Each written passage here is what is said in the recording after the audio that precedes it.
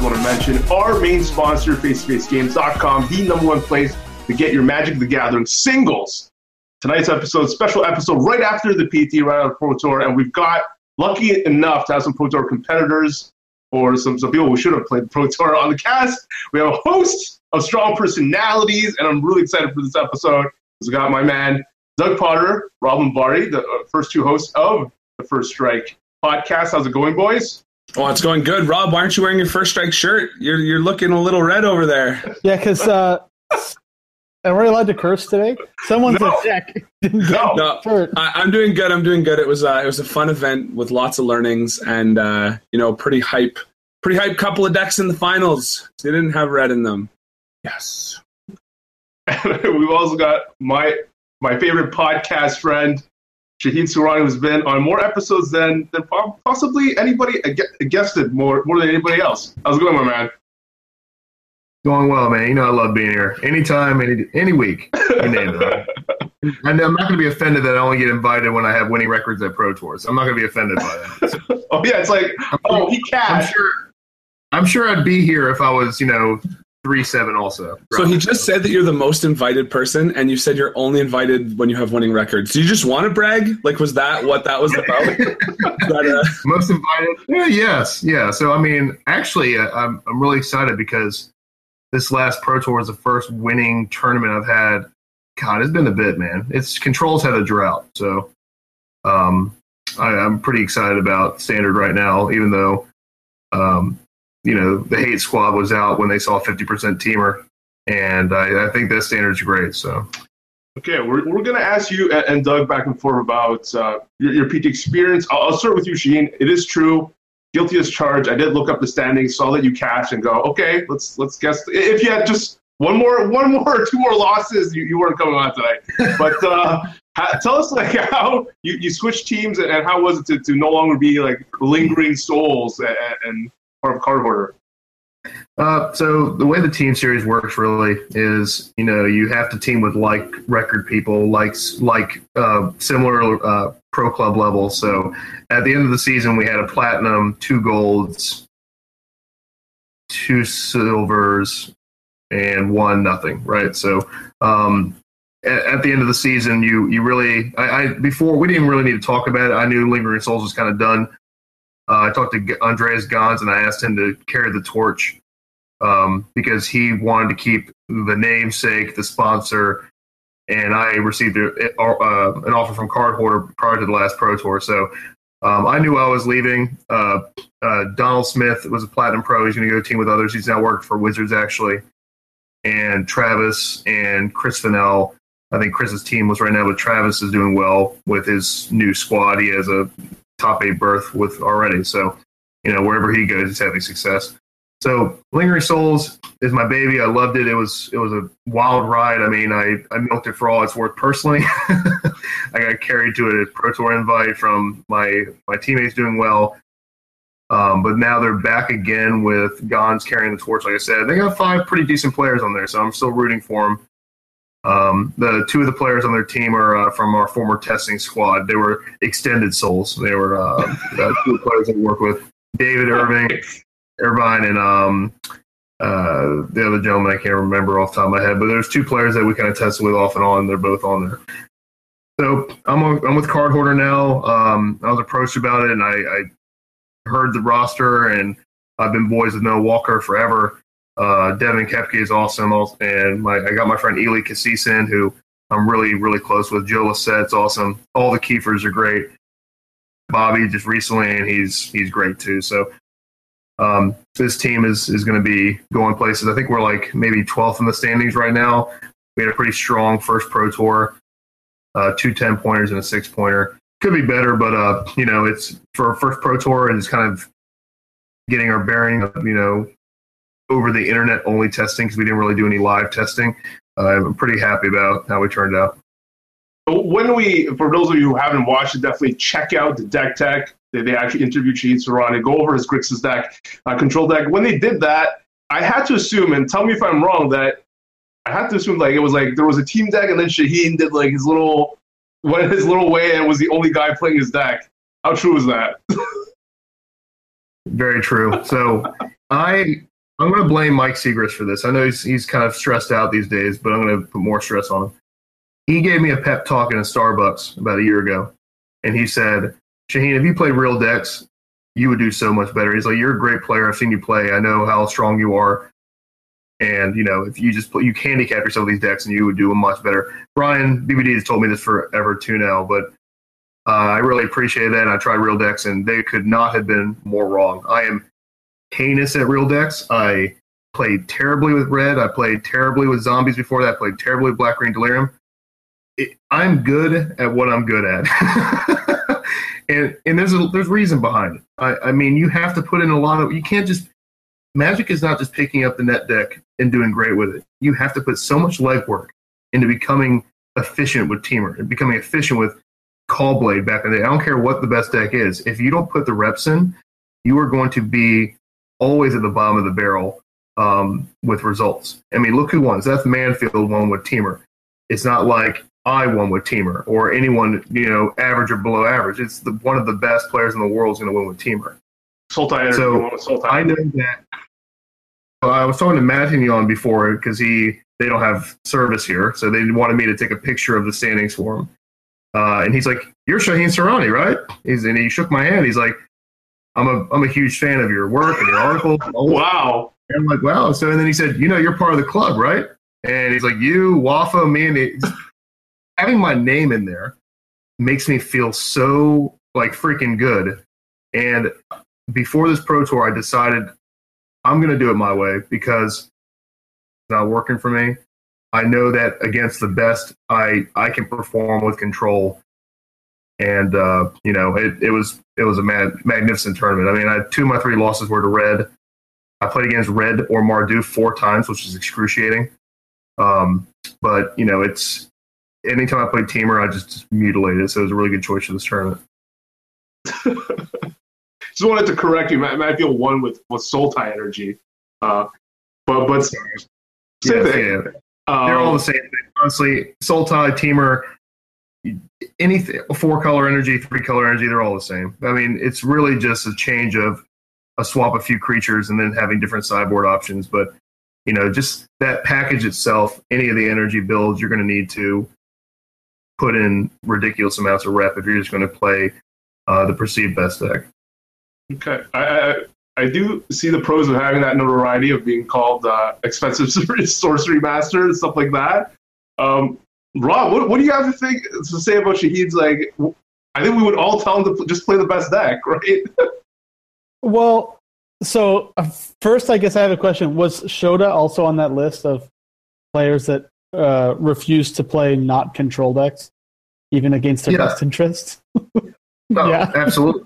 So in the names that came up is Wafo, me, Shota, Yuya, and old Cuneo is what we call him. Not new Cuneo. Yeah, okay.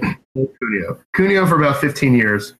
And then now that's what's left. And there's a part of me that's really stubborn. And Shota is another perfect example of someone just absolutely stubborn. And I'm sure Shota, if he played Teamer or 4-color energy or whatever, he would do fine. But again, it's not just familiarity with the deck. It's so many levels. It's enjoyment, familiarity, like we mentioned. It's control hasn't changed. So my experience 20 years ago with control or 15 years ago with control of countering their spells, killing their creatures, drawing cards, and then playing a win condition, that hasn't changed. It's the same exact thing. It's just different flavors of as formats progress. I mean, Torrential Gearhulk is not a really unique created mechanic. So I think that you compound your skill by playing a deck like this, and the learning curve is much shorter for me. My learning curve when a new format comes out is just a little hill. Where if I want to play mono red, which I did at the last Pro Tour, the one before last, I was deer in the headlights, but it just wasn't enough, and I missed damage here and there. We misbuilt our deck by 1 land. We had 23 land, 4 Hazoret, and just the small things with these decks can just make you go from a successful tournament to a losing strategy.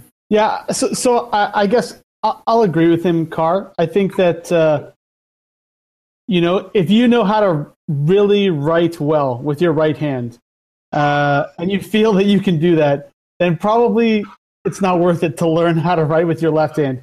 Even if writing with your right hand will sometimes just mean you're going to go winless in an event. At least when it's correct to write with your right hand, you'll be good, right? Absolutely. But I mean, your point kind of rings true for a lot of people, right? Where they have a lot of experience with certain archetypes or certain decks. And that's why, a lot of the advice in Modern is just like, you're like, oh, what deck should I play? What deck should I play? Should I switch? What's the hot tech this week? And it's like, you should play what you know how to play best. Usually that's what's going to work out best for you. And if you want to expand your range, you should probably be doing that kind of outside of high-level play, right? So if you want to work on being a better mid-range or aggro or combo player, then do that. When you feel like your skill is at the same level as the other archetypes, then, yeah, I think it makes sense. So, yeah, I feel like, unfortunately, I can't razz Shireen too bad, but we can still poke fun at him, I guess, when he plays control when it's incorrect to do so. Oh, yeah. I mean, it's the broken clock logic, Exactly. I mean, if we keep doing it.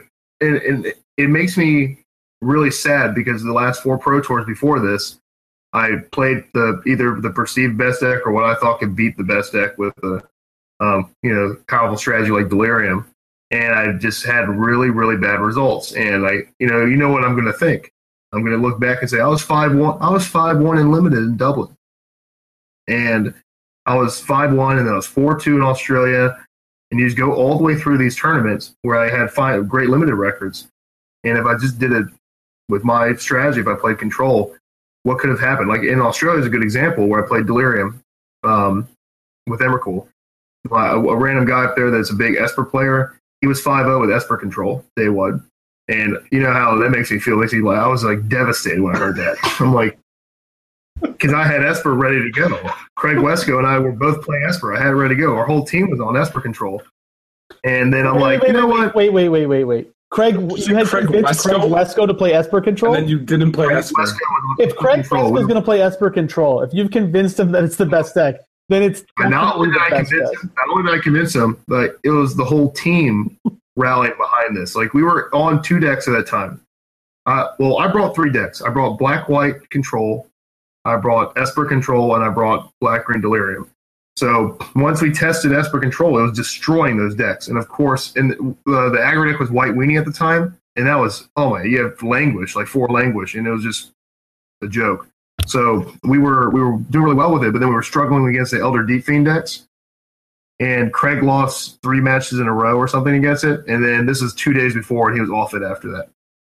So for about 2 weeks, up until 2 days before, Craig was on Esper control. We bought all the copies of the cards. We had Esper control galore, and then we hard audible to my Black-Green deck. So, but that would have been the sight. I should have, just for historic purposes, just told him no. Let's do it.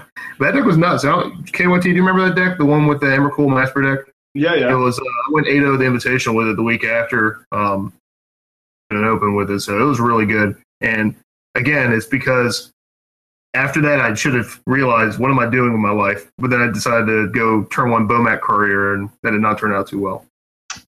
I don't know if you're going to be with Team Unified coming up. Don't know if you're going to be able to satisfy the fans and have like a team of you, Matignon, Waffle Tapo. I think that would be a very sexy team. All 3 of you playing control decks in different formats. And if you guys could just say, hey, you want to just have this dream team for one time, I think the fans would love it. That'd be awesome. GP Toronto, awesome. Team draw bracket.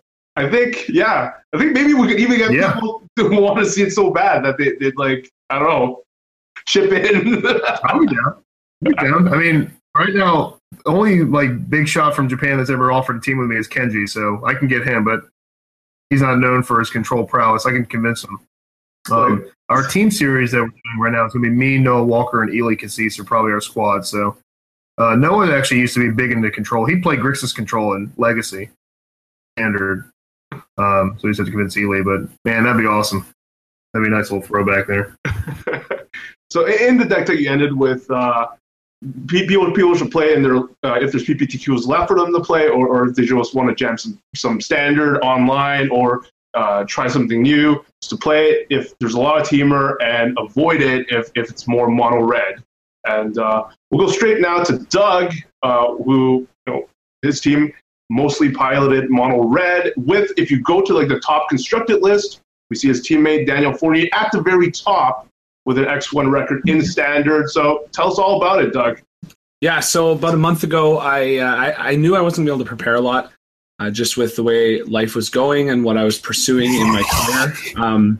So I just locked in on Hazoret, and I started testing all sorts of Hazoret variants. I started with Night Market Lookout versions and Mardu, and we had a Weld Fast deck for a little bit, and then finally Fournier came in and just shared this mono red list that he'd been crushing with, and some of the keys to this particular list were 4 main deck Ferocidons, as well as 2 main deck Harsh Mentors, both of which were huge powerhouses against the Teamer specifically. Not all of the energy lists as much, but definitely Teamer because of Whirler Virtuoso. Just having Harsh Mentor be able to ping them, and Ferocidon being something that their Whirler Virtuoso has to take damage every time that creature comes in.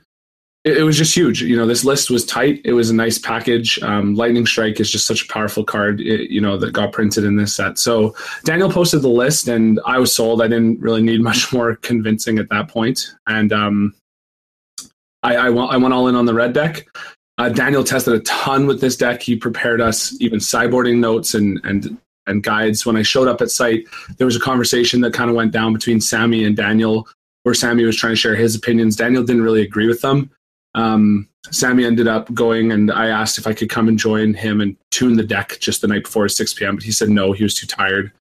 He wanted to go take a nap, and he'd just tune it and send it to me, which he did, and he just changed 1 main deck card, which funnily enough, Daniel said was a terrible change. He changed the on-crop Crasher to a Chandra, and the sideboard, he changed 1 Aether Sphere Harvester to Chandra's Defeat. So that's the list I played, was Sammy's list. I wish I just listened to Daniel, quite honestly. His list was better. He prepared way better and with more reps. And Daniel just smashed it all weekend. Now, I will say this deck is not for the faint of heart. If you're like listening to this and you're like, oh, it's a red deck. Red decks are easy. I'm going to just pick this up and I'm going to smash people. I'm not going to lie. This was one of the hardest decks I've had to play at a Pro Tour for a while, just sequencing wise and thinking about, how you're going to get those extra points and what you could draw and sequencing things properly to get your Hazoret able to be active. I was talking with Ari Locks during the tournament, and he was saying that he believes Teamer is just one of the easiest decks at the Pro Tour because you just kind of know your 1 or 2 things you have to kind of aim for, and then everything in the deck fuels towards those 1 or 2 things per matchup. Whereas red, there's this tension. You're constantly switching from killing creatures to going to the face. You're constantly trying to think about what cards you could draw to make your decisions, and your sideboarded games look very different. People are doing very different things in sideboarded games, such as we were taking out like all of our Bomat Couriers in the mirror, whereas people that I was playing against were saying that, no, you need to keep your Bomats in.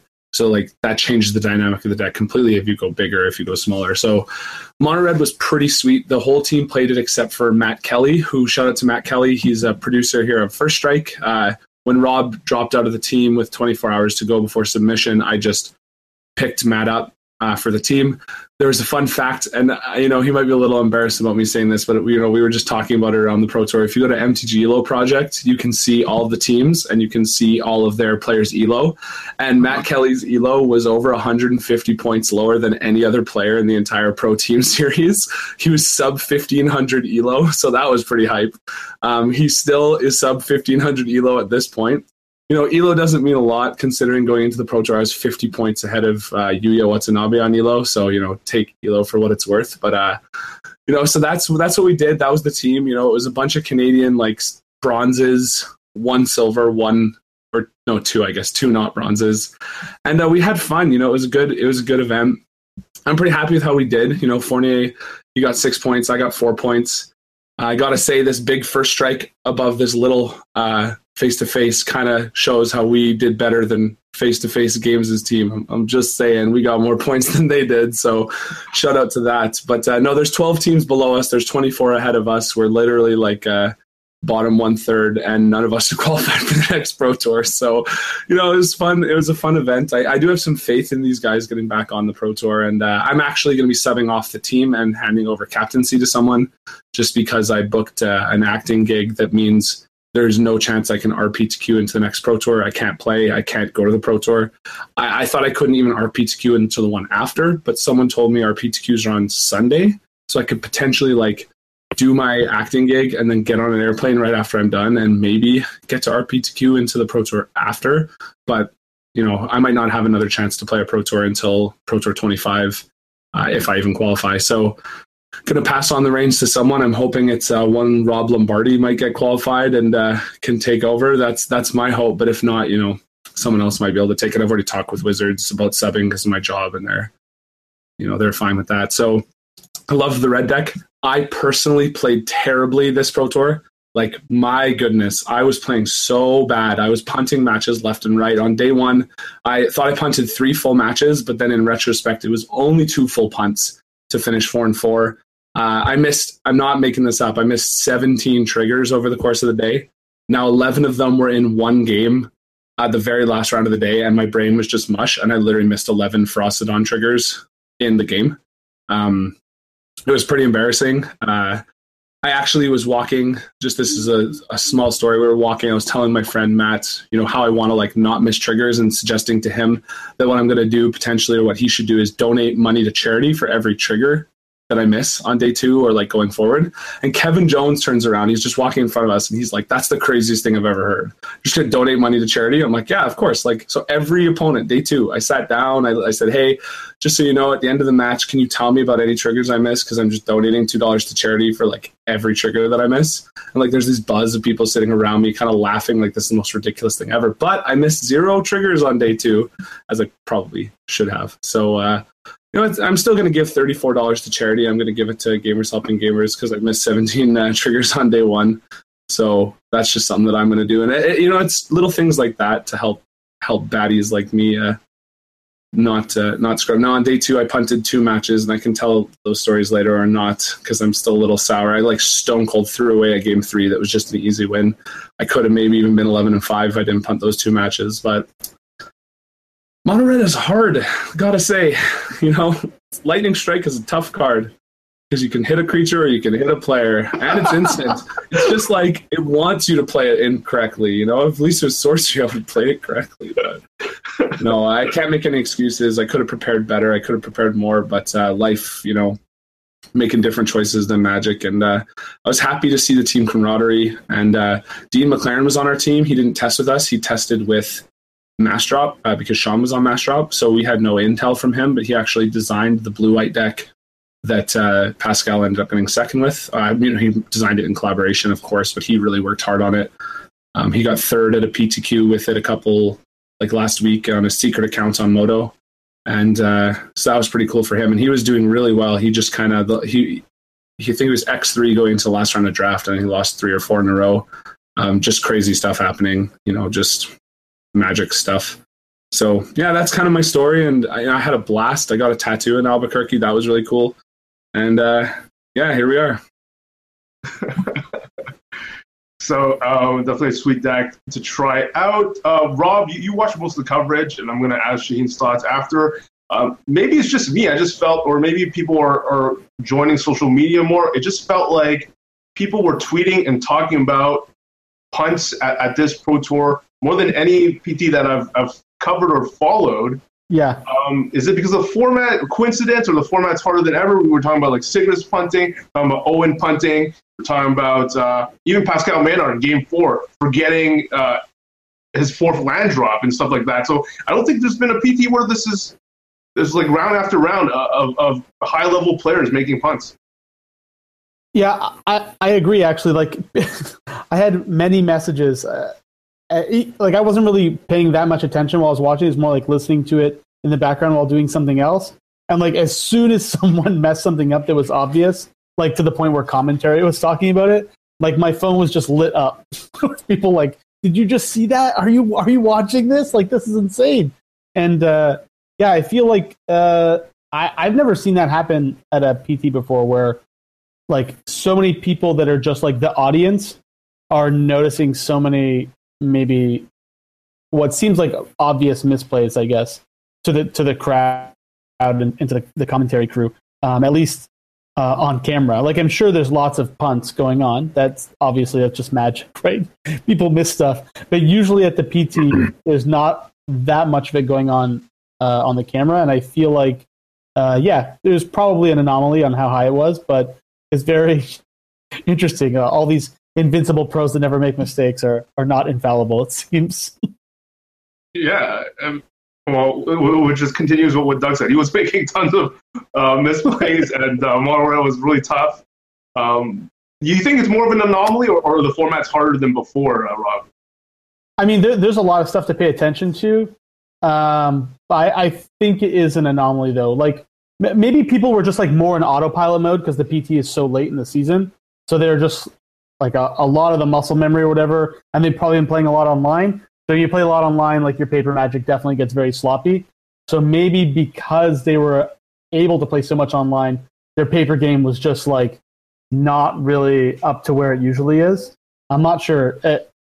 We'll see. If it happens again and the next PT, and the next PT is also whatever 3 or 4 weeks later than it normally is, then maybe my theory is correct. I can wear my tinfoil hat and say that Magic Online is making pro players play very poorly in paper Magic. I have a theory. Go ahead, Doug. It might be a bit outrageous, but if you listen to the Weird Al Yankovic song Albuquerque, that song describes a city that is just full of outrageous stuff happening. And I gotta say, Albuquerque, what a place. So, no, I have no idea what it was. I played bad because I'm currently bad at Magic. I want that to be clear. Like, my mistakes were like, so one of the matches I threw away, it was so simple. He went land a tune. I went land, go. He went land, cub. I went land, stare at the lightning strike in my hand, think, I bet I can get him to use that energy. Go. He went land, attack. Harness lightning. He's like, yep. I'm like, lightning strike, harness lightning, and that cub killed 8 creatures. I still got him to 2 life. It killed 8 creatures, and he had no other threat the whole game. He played a Rogue Refiner, which I shocked.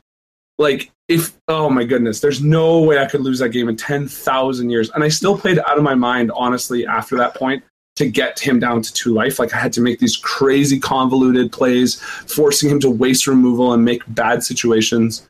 But I couldn't recover from the simplest thing in the world. Like, of course I know to lightning strike it on my turn. Like you said, lightning strike's a hard card. I mean, if it was sorcery, you wouldn't have made that mistake. Yeah, and I was kind of cryptic command. It has 4 modes. No, it's so easy. It's basically cryptic command. I've played that scenario so many times. I know you're supposed to lightning strike it. There's no excuse. My plays were they're honestly just showing how terrible I am at Magic right now. And it's embarrassing. Like, some of the things I did, I attacked with 8 creatures into a guy who settled the wreckage me. If I even just kept my Ferocidon back against Abzan tokens, if I just accidentally leave my Ferocidon to the side and I send everything else, I still just win easily. But even after I got 8 for 1s, I then started double Raminapping him.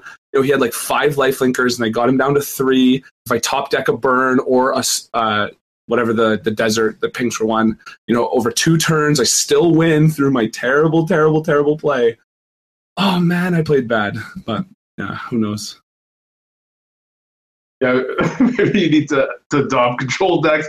What's your thoughts? Do you think it's an anomaly that all these pros screwed up on camera, or do you think the format is actually, on average, harder than the previous standards? Nah, it's an anomaly. I agree with what Rob said. It's there's nothing about the format that makes you forget your 4th land, or having lethal on board, not doing it with a fairly simple killing a blocker in the way. That's just an anomaly. It's just Mike said he was sleep deprived. I know Pascal was sleep deprived. He was tweeting at whatever in the morning saying he hasn't slept yet. I mean, a mixture of fatigue. Magic Online could be a part of it,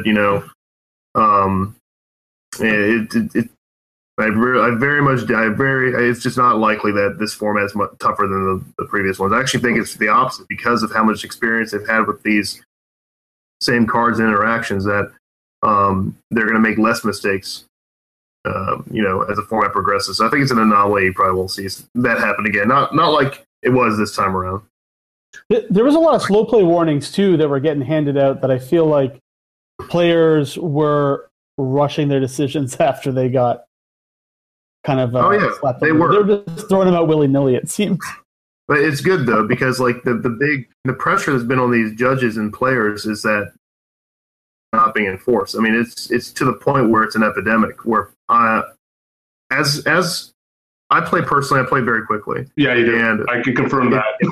And it drives me up the wall when my opponent, and this happened, I was doing a money draft on Sunday, and my opponent was, he drew his card and he sat there and thought for a while, and I'm just like, dude, just play. We're playing limited, man. Play your grizzly bear and pass the turn. Like, it's infuriating in a lot of the situations where players will, take the lion's share of the time for themselves.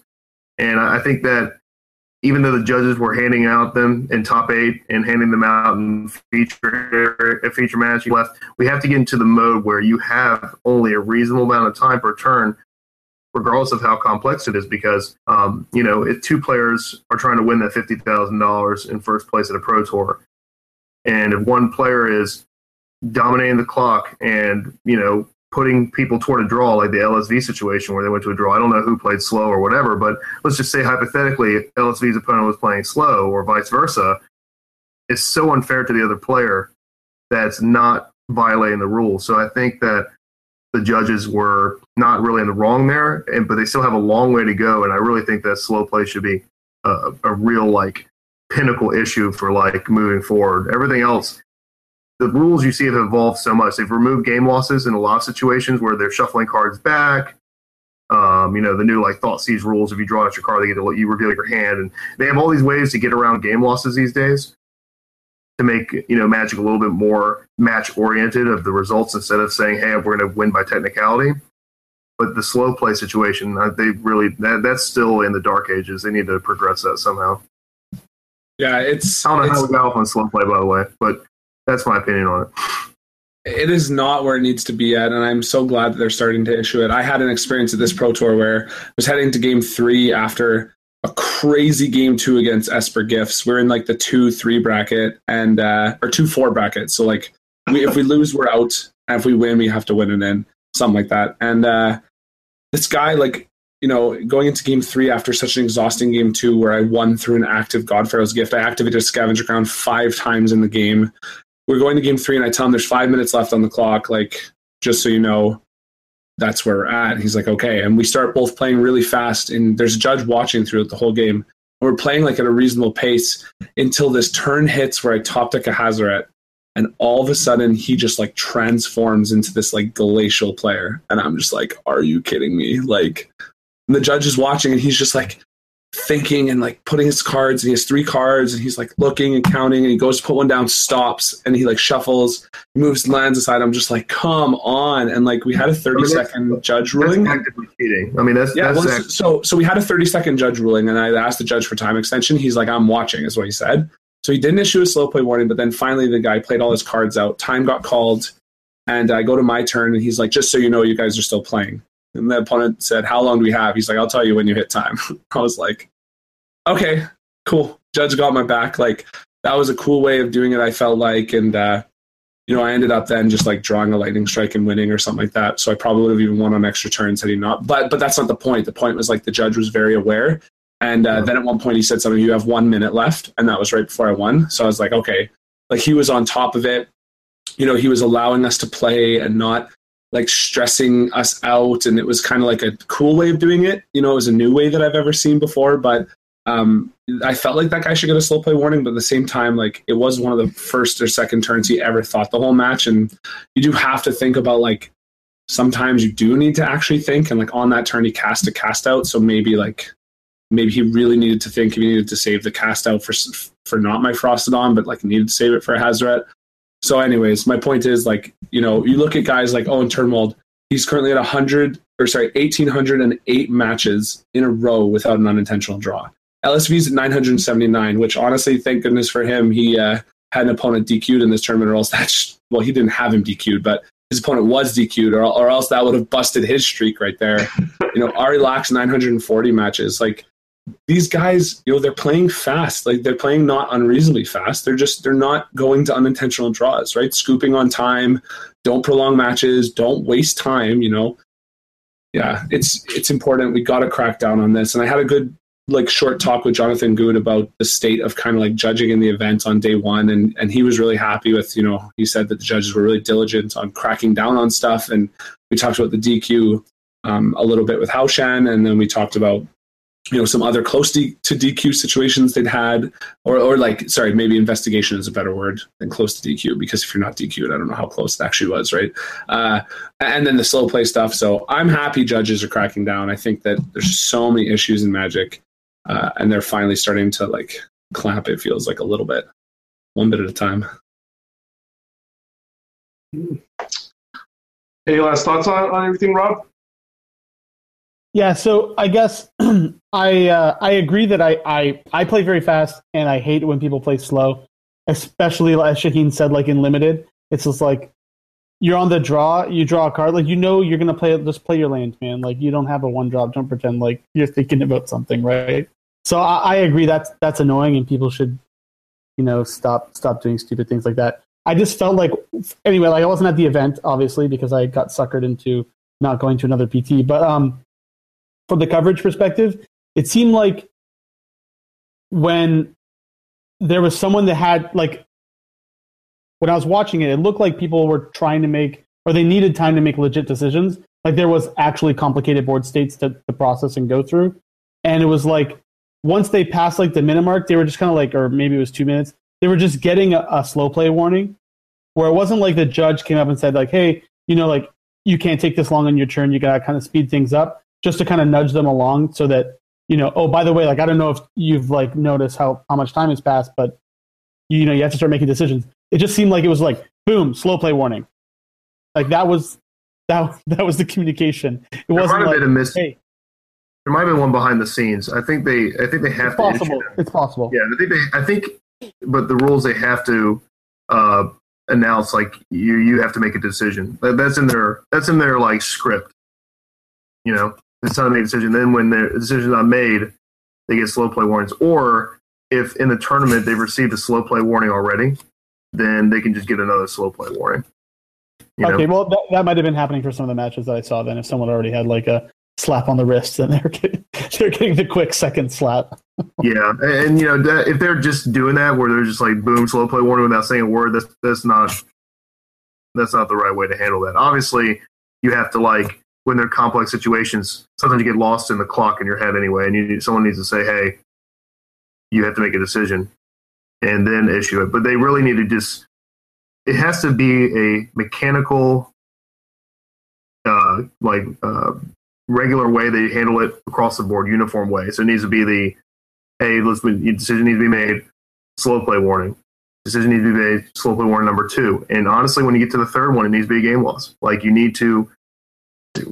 This is becoming an epidemic, and it's a reason why we've had to ban cards like Sensei's Divining Top in the past, which I've talked about before, because people just can't handle these kinds of decisions. They can't handle that much. This web of decision tree that pops up, these branches, and it just will make you go mad. So let's just get rid of the cards that cause that to happen. But yeah, I'm with you, man. I think if WotC just made removal better again, board states would get less cluttered. We'd be talking about this less. Maybe. Yeah. Oh, you mean if creatures weren't just ridiculously overpowered and obscene, just badly created and developed compared to the removal? Yeah, yes, of course.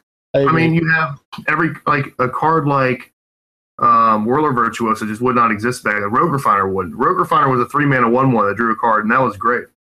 And then it became a 3-mana 2/2 that drew a card, which is still pretty good. And as these creatures get better and the removal gets worse, you're right. The boards are going to get more cluttered. It's going to be the metagame is going to be full mid range.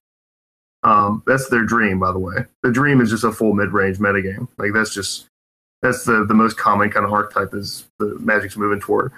It reminds you, if you think about Red got the whole mana base is what made Red just emerge, saving it from Flood. Like adding deserts that nuke you down from 8 life to 0 made that deck just a huge competitor in the mid-range world. Otherwise, can you imagine, and I'd ask this question to our mono red expert on the panel here, what would you play the deck without the desert long game in this metagame?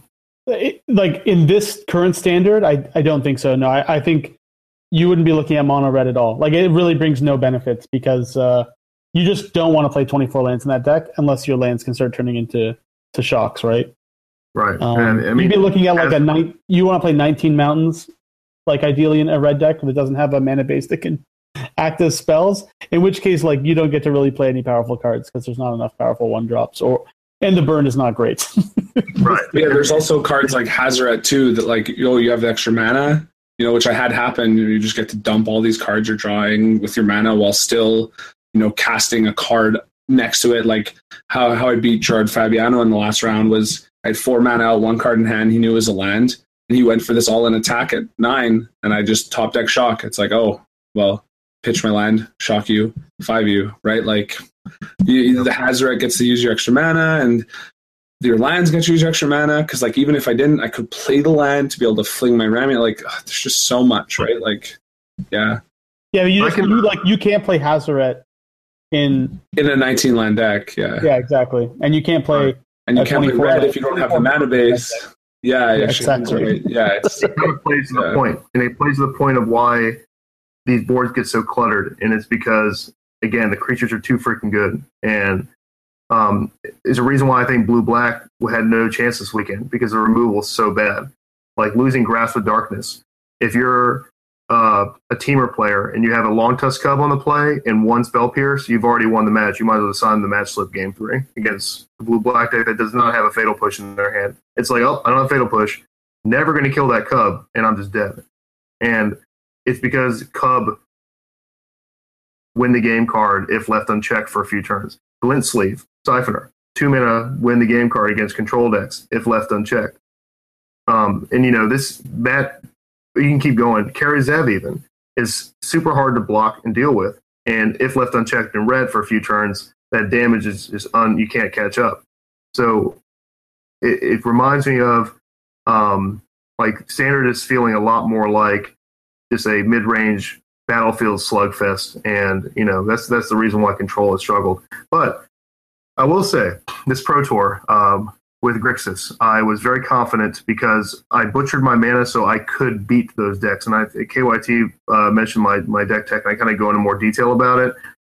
But having the ability to always have a removal spell on the draw, you have to follow the removal if you want to play Control. So I have you have to follow Harness Lightning, which is the Doomblade of the format.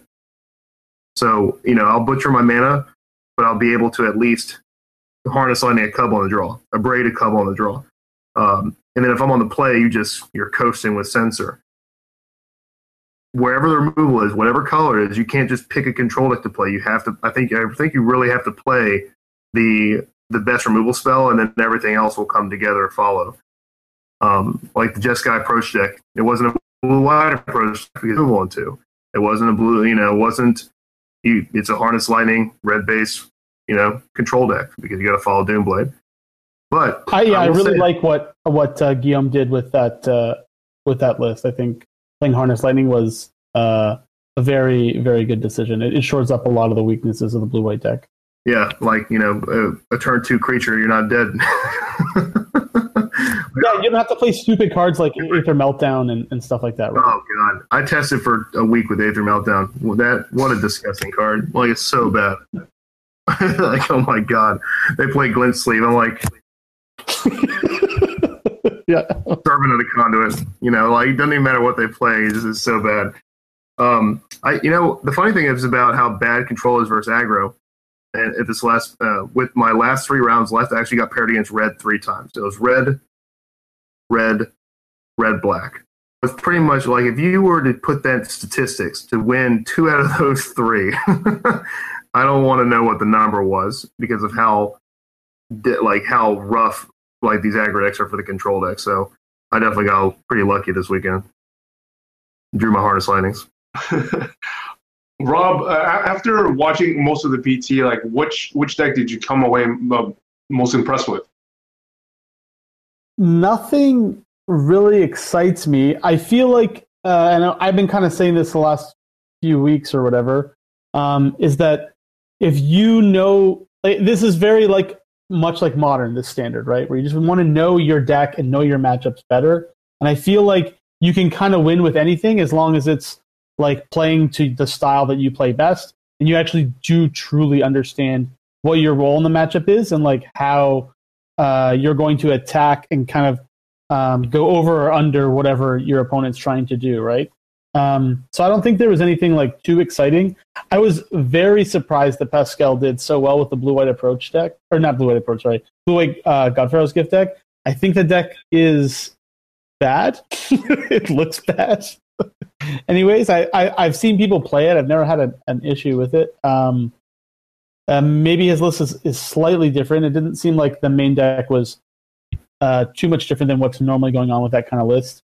But I'm not sure. I guess maybe it was just right for the tournament where like the Abrades were turned down like 1 or 2 copies. The negates in the sideboard seem to be turned down 1 or 2 copies.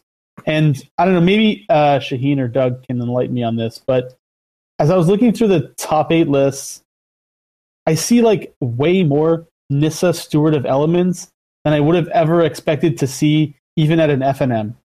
So like I don't understand, what are all these like energy-based decks doing with green blue Nissa? Like why do you want this card in your sideboard? It's their only hope against control decks. Isn't Chandra better? It's easier to resolve because it's 3 mana. It's basically like there are no the ways to kill planeswalkers and approach outside of cast out. Blue black has 3 answers. You know, there's just so few answers to resolve planeswalkers. And the matchup is so bad. You're trying to stick this on 3, like, and get in under an Essence Scatter that they left up or something. Get under Essence Scatter, or they play Search for Azcanta on 2, and then you play Nissa. You probably win that game. Okay. I also sorry, I was going to say I also saw them in like the Teamer mirrors. Sometimes having it down when the board's just like super cluttery, and it's now like this card that's just generating you. It's not advantage necessarily, but in those mirrors, there's certain cards you want to dig for. And I even saw people like alphaing into board states where they just get a little wrecked just to like kill the Nissa before it gets out of hand. Because you can just, turn 2 Cub, they kill the Cub, you drop Nissa. Almost no matter what they play, you can follow it up with like Whirler Virtuoso. Nissa's not going anywhere anytime soon in that game. So it's just a weak 3 mana planeswalker, but it's 3 mana. Even if Chandra is better in most cases, the 1 less mana is good enough. Yep. I kind of joked about it on the deck tech. I said that control loses to anything from a Tybalt to an Elspeth resolve. It doesn't really matter what planeswalker is resolved. As long as it's churning away, you're going to lose the game to it. So it's good against control. It's good, like Doug said, it's good against the Teamer matchup if you can sneak it in after a post-removal spell. So there's a few situations where obviously it's the same situation. It's a clear board or semi-clear board planeswalker is easy mode win. And actually, planeswalkers in standard are in slim pickings right now, so you really don't have a whole lot of options. I agree with that. Yeah. So it's like, I mean, I wish there was some blue planes. There's not even a blue planeswalker that's playable.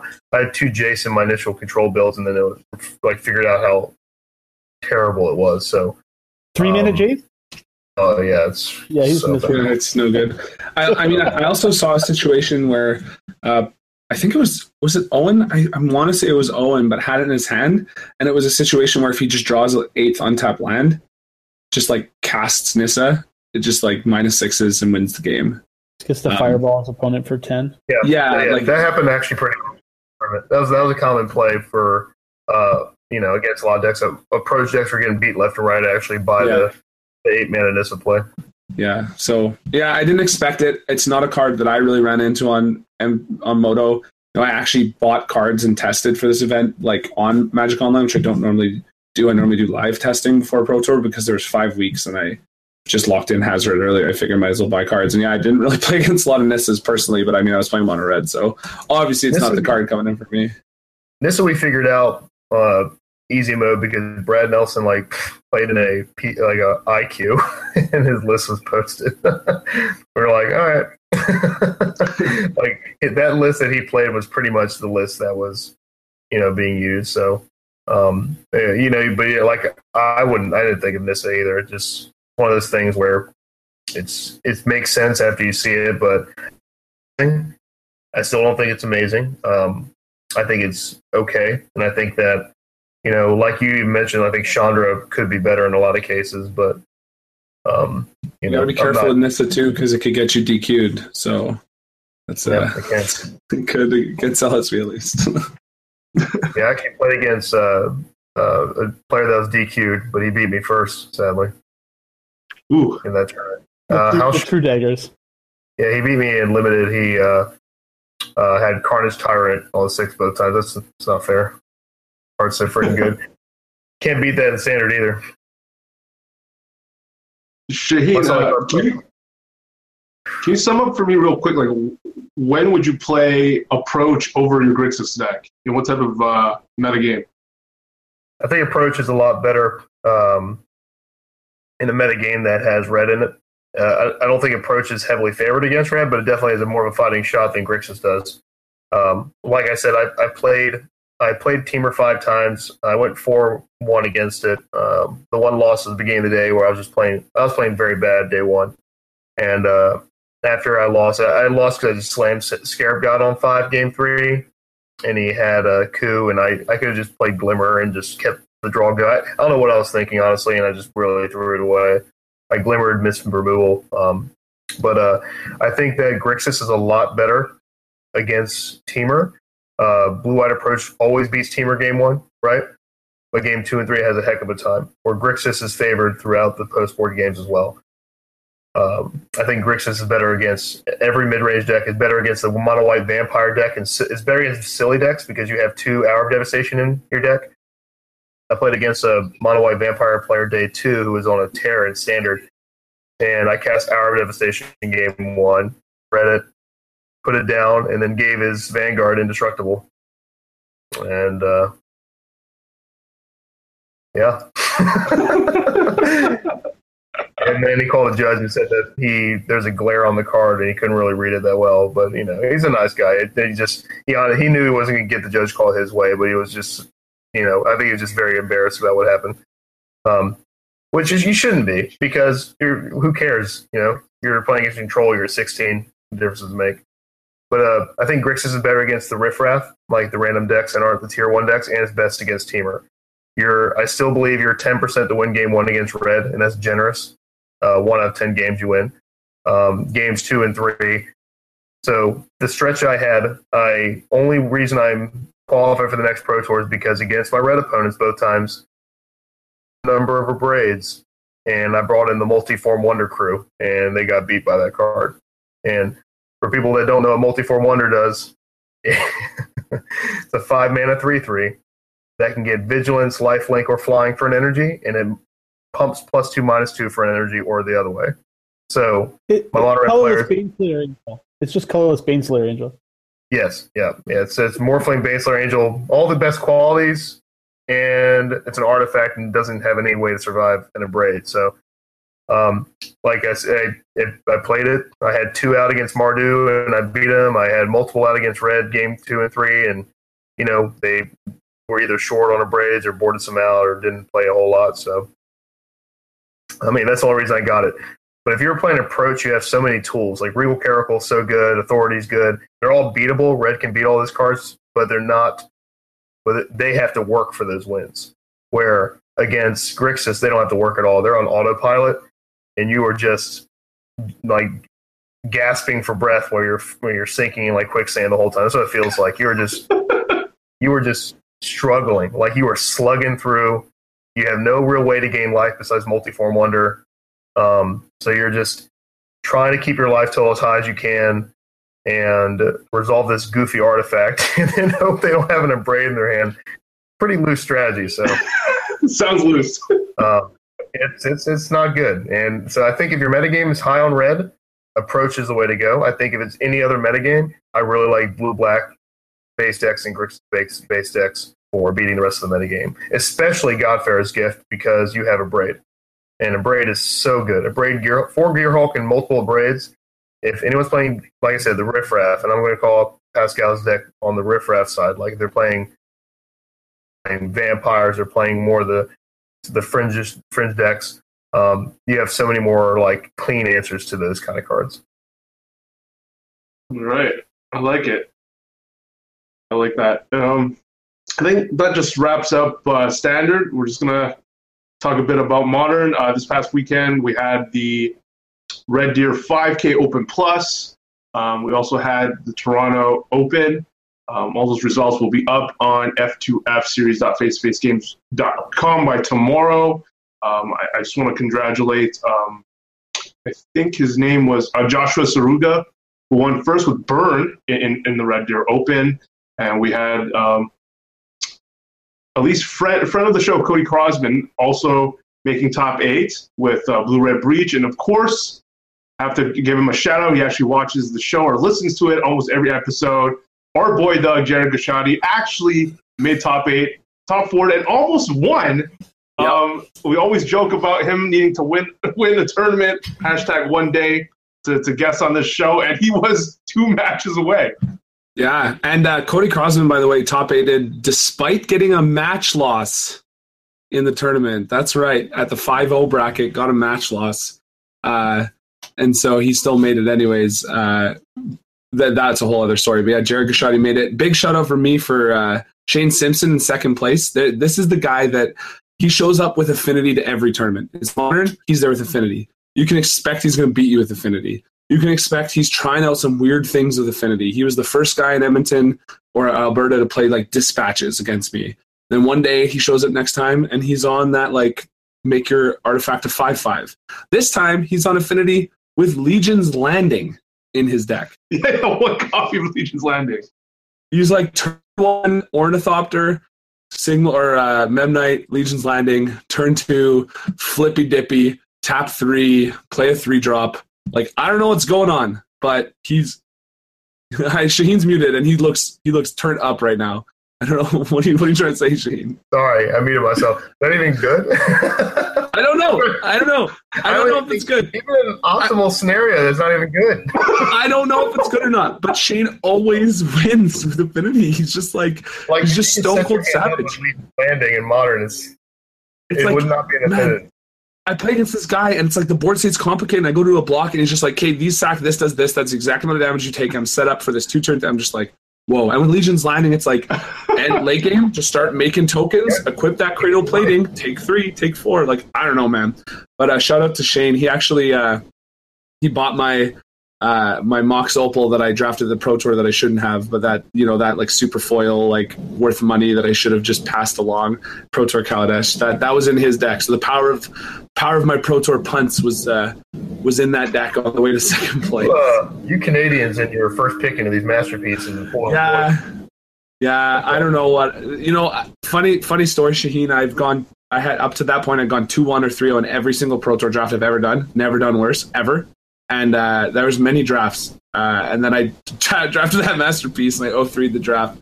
The funniest part of the story for me was when the deck got laid out and Sean said you should have played the Mox Opal in your main deck. But back to Modern, back to Shane Simpson, back to Burn. What a great top 8. I love seeing so many Albertans, that I've grown to respect their play, crushing there. Jared Gashadi almost taking it down. That guy, he just had eye surgery and he's got his eyes back, and that may sound like a little thing, but being able to see in Magic is very useful. You can see properly, and this is like one of his first tournaments since that change in his life. I hope that's not too private to share. He posts all over Facebook, but and there he is in the top 8. So I'm just proud of all these guys. I wish I was there back at home, but I was at the Pro Tour, so can't really complain. Chantel Campbell, I don't know, like she tried the 5-color humans list that we've been talking about in the past couple of episodes that have been like winning back-to-back SCG Classics. She wasn't that impressed with it, and her reaction and her discussion with Kyle Smirchik, our first strike producer, talking about how to him all along Mantis Rider was kind of meh, and Chantel herself felt like it was very weak against creature-based combo decks, and not only that if her opponent had a piece or two of removal of interaction, she felt really behind with her humans, the synergy, humans that relied on synergy to do really well. So something to keep in mind, maybe 5 colors isn't the way to go. It's cool to see Blue-Red Breach do well again. Again, Cody dropped a match because of outside assistance. Heard a bit about the situation. Sad that like Truman was also involved in that, and he got a match loss, and he was playing Blue-Red Breach, and he was X-out through the tournament. So that's the other deck that we've been talking about a lot, which is Blue-Red Breach. So maybe that's the deck that I'm going to test more heading into the LCQ RPTQ weekend at Face-to-Face Games Montreal in 2 weeks. I'll be looking forward to that. But I don't know. I think we're just going to end the show with a Shaheen rant on Modern, unless Rob, you got anything for Modern? No, I need to select a deck for the weekend, though. Someone told me that I have an RPTQ to play this weekend. So thanks to Jess for reminding me about that. Otherwise, I probably would have completely missed it. As it's likely my best chance to be able to replace Doug on the in the team series. I'm not sure exactly what I'm going to play, but it'll probably have Death Shadow in it. Ooh. I suppose. Card still seems pretty good. And it's a deck I've done the best with over the last couple of years since they've taken Summer Bloom away from me. So, all right. So Sheen, take it away. What pisses you off about Modern? Yeah. So, I don't. Modern is awful. So, for me anyway, I'm sure it's probably the most popular format still. I just control. It's the one where I'm back to my roots where I say I want to go out my way. In Modern, I'm not going out my way. I'm not playing blue white control or Esper. I've tried it all. I've tried every configuration of blue white tap out, blue white reactionary. I've tried Esper Mentor. I've tried you name it. I've tried it in Modern, and without a strong win condition, without powerful card draw, without having a planeswalker that's actually game finishing against more than one deck, you control is going to be on an island when it comes to success. So I don't know what I'm going to play in Modern. I'm leaning toward like Storm. Maybe I'll start to pick up and try blue red. Maybe I'll play Death Shadow. I have the cards for that on Moto and in real life, so I might play that. I also have KYT. I love my KCI, so I might dust off the artifacts here. So there's a few decks that I'm pretty excited about that are not control, but it's a format where I'm lost right now, and I'm going to have to get some practice in. And I really, really, really hope that in February when they do their unbanning of a card, there's going to be more than just Bloodbraid Elf, which we all know is coming because, as we were joking around before the show, and I've talked about on Twitter here and there, Bloodbraid Elf is on the unplayable list or unplayable / banned list right now.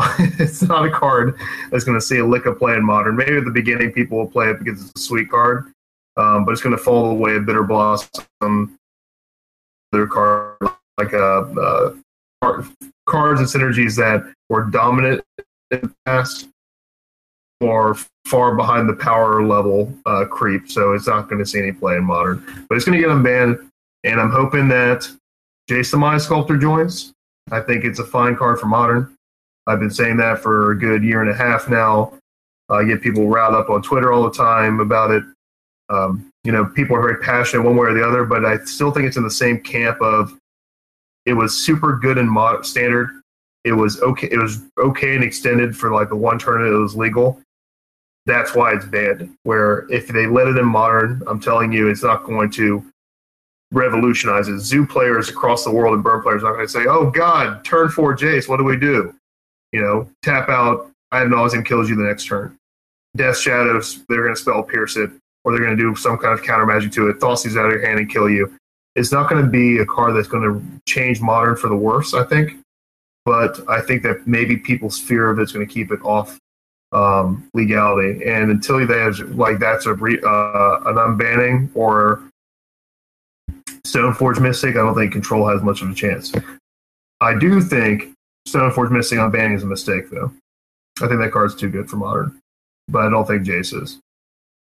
I agree with I like how I like how we said that we were joking pre-show about Bloodbraid Elf. Oh, Bloodbraid Elf. You know what I think Bloodbraid Elf is? It's the Ace of Spades. It's the real deal. I love me some Bloodbraid Elf. It's qualified me for more Pro Tours than any other card. And I just ashes it. I'm gonna get creative though, because you can't play it straight up. You gotta like have a deck like Living End or something. Like who knows? I'm gonna make it work, but we'll find a way. Where there's a will, there's an elf. Okay. Living End. That's not. Hey, I qualified for PT Lance off Living End. No one plays Tormund script anymore. Living End's a great deck. The other, you already have 8 3-mana ones. I mean, you just can't. I'll find something to do. I'll find it. Might be Swan. Might be Swan Seismic Assault. We're gonna make it happen. Don't you worry. Okay. Okay, hey, you know what? I hope that they do this for you, and then it's so good that they're like, well, we got to unban Jace now because, you know, Red-Green is running away with the tournament. So. I don't know if you remember the old standard Boomerang, Rain of Tears, Stone Rain, Bloodbraid Elf deck that had like the 5-mana Cascade card that could only cascade into Bloodbraid Elf or those other ones, and like literally every card in the deck would cast either a Boomerang or a Stone Rain. But that was a deck I played in Standard, and if I can make it work in Modern, I'm going to boomerang some lands. I think it has Spreading Season there too, though, right? Didn't it have all of it? You have it all. You just literally have it all. The Magic Christmas Land, whatever it was called, deck with all with all the Cascade and LD. I think it had the blue-white Cascade card too. Yeah, I think it was blue-white one. It had the life gain one, the 4-mana life gain one. It had the 5-mana worm. It even had Primal Command because you can like search up a 5-mana worm and also land. Oh man, that deck. We need Bloodbraid Elf. I have different opinions on Fun Magic, but you know, I respect it. Didn't Mike Flores design this deck? Or versions of it, at least? I think he did. He probably iterated. I'm not going to give him that much. I love Flores. We all do. Flores is probably my number one favorite person. He was the one who dug me out of a regionals top 8 and said, look at this guy. His decks are horrible. Let's talk about him. And that's... He gave me the opposite bump. He named a deck Doug P. Goblins. It turned into Dirty Kitty. So, you know. At least plugged both of us at some point with some celebrity in them. So. Yeah, he's definitely done that for me as well.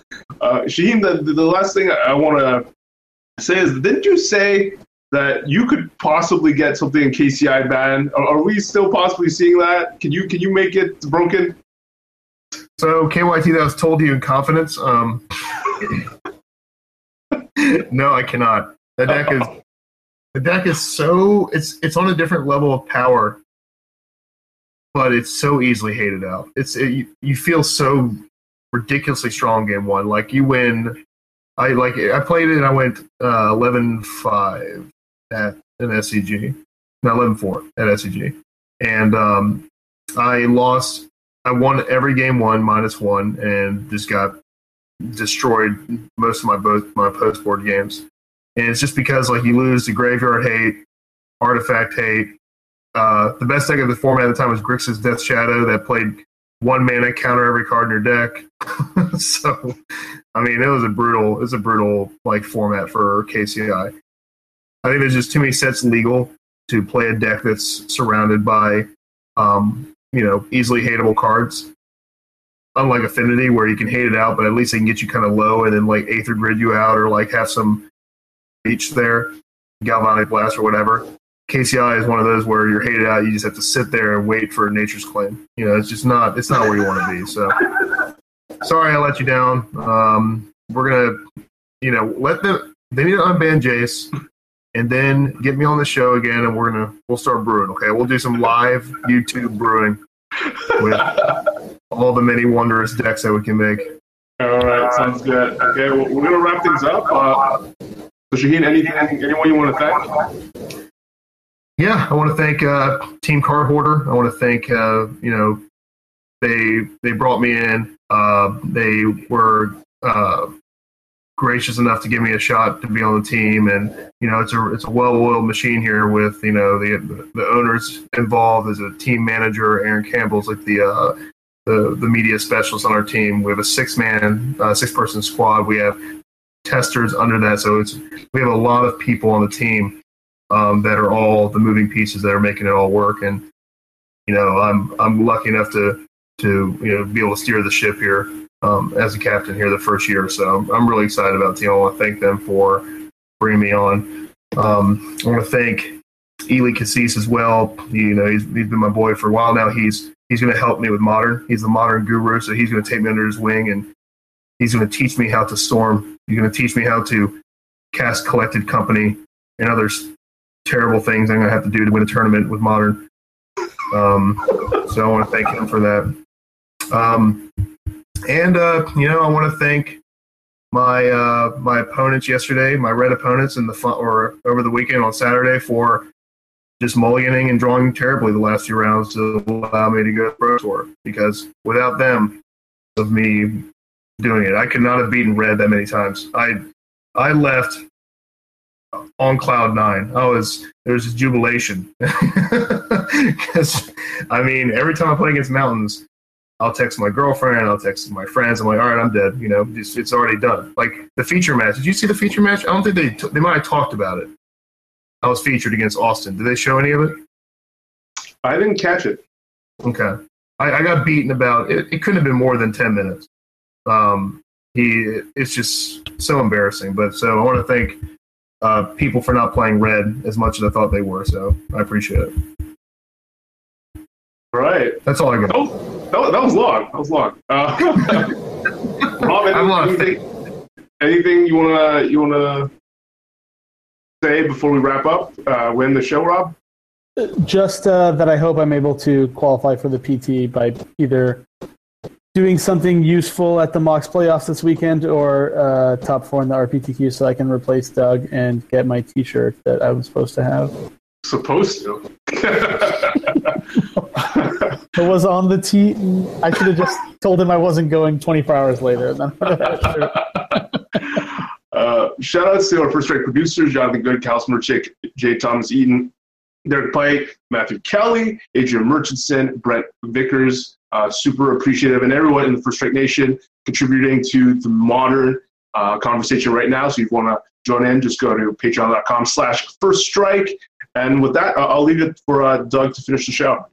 Just want to give, before I just give the shout out, I really want to thank my team really quickly. Vidi, Dean McLaren, Rob Anderson, Matt Kelly, and Fournier. Huge shout out to Fournier for the deck. Great weekend, a lot of laughs, a lot of fun. I don't think that I would have been able to put up a 9-7 with honestly potential for higher had I not punted as much without them. I also want to give a shout out to A.O. Paquette for helping me on Limited. I talked with him quite a bit, and I put up a 4-2 in Limited that I just stone cold threw away a match, so I probably should have been a 5-1.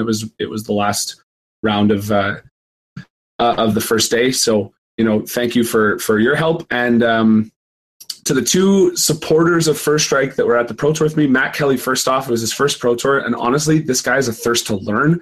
He was asking the best questions. He knew that Esper Gifts might not be the best choice. Everyone was telling him it wasn't, but he showed up with it anyways just to learn and soak it in and not really take this Pro Tour as like, what can he do in it, but what can he learn from it? And he kept asking me questions and just leveling up. So huge shout out to him. And then my final and huge shout out is to, I think it's pronounced Carl or Carell. I'm not 100% sure. But he was there from First Strike repping, playing mono red. We hung out all weekend. And, this guy, he's just such a delight. He's got such a good attitude. And, this might at first sound like shade, but I'm just going to tell you a very quick situation with him. He's playing a match, and he made a really bad end step burn spell cast, and he untapped. He attacked with his Hazard, and his opponent said, no, you have 2 cards in your hand now. And he, in that moment, he stopped for a second. He said go, and I watched him just take a deep breath. He's not, played a lot of these deep day 2 Pro Tour experiences. I think he was at 9-5 at this point, or something like that. Maybe it was 8-6. And, he just took a deep breath. He thought carefully. He untapped the next turn, and he was in the zone for the rest of the game. And I was watching him as I was shuffling for my match, just playing really good Magic. So it reminds me that, this game is so much more than just the choice you make, but it's how you can recompose your mental state, take those breaths, just focus back in. Don't worry so much about the past and the mistakes you just made. Huge shout out to him, and he finished 9-7. Which I know he's proud of. So I just wanted to give those shout-outs to those people. And Team First Strike Nation, it's gonna happen. We're gonna run it up. You'll see. Well, not me, but everyone else. All right. Thank you, Shaheen. Thanks, Doug. Thanks, Rob. Thanks again, Shaheen, for coming on the show. Anytime I need you, you're there for me. So really appreciate it. And I'm sure we'll have you soon because you're going to catch another big tournament, and that's the only reason why you're on here. So that's why you'll be on here next time. So, you know you love me. I'd be on here regardless. Come on now. I'm going to be older and grayer and still be on here, every time. President Matignon off the top, but let's make this like one time. Come on, make the fans happy. Just one tournament. Have this like ultimate control team. There's multiple Team Unified constructed next year. Let's see this team happen. And for all of us, we'll see you next Monday. Ciao, guys. Thanks for watching, and make sure to leave a thumbs up.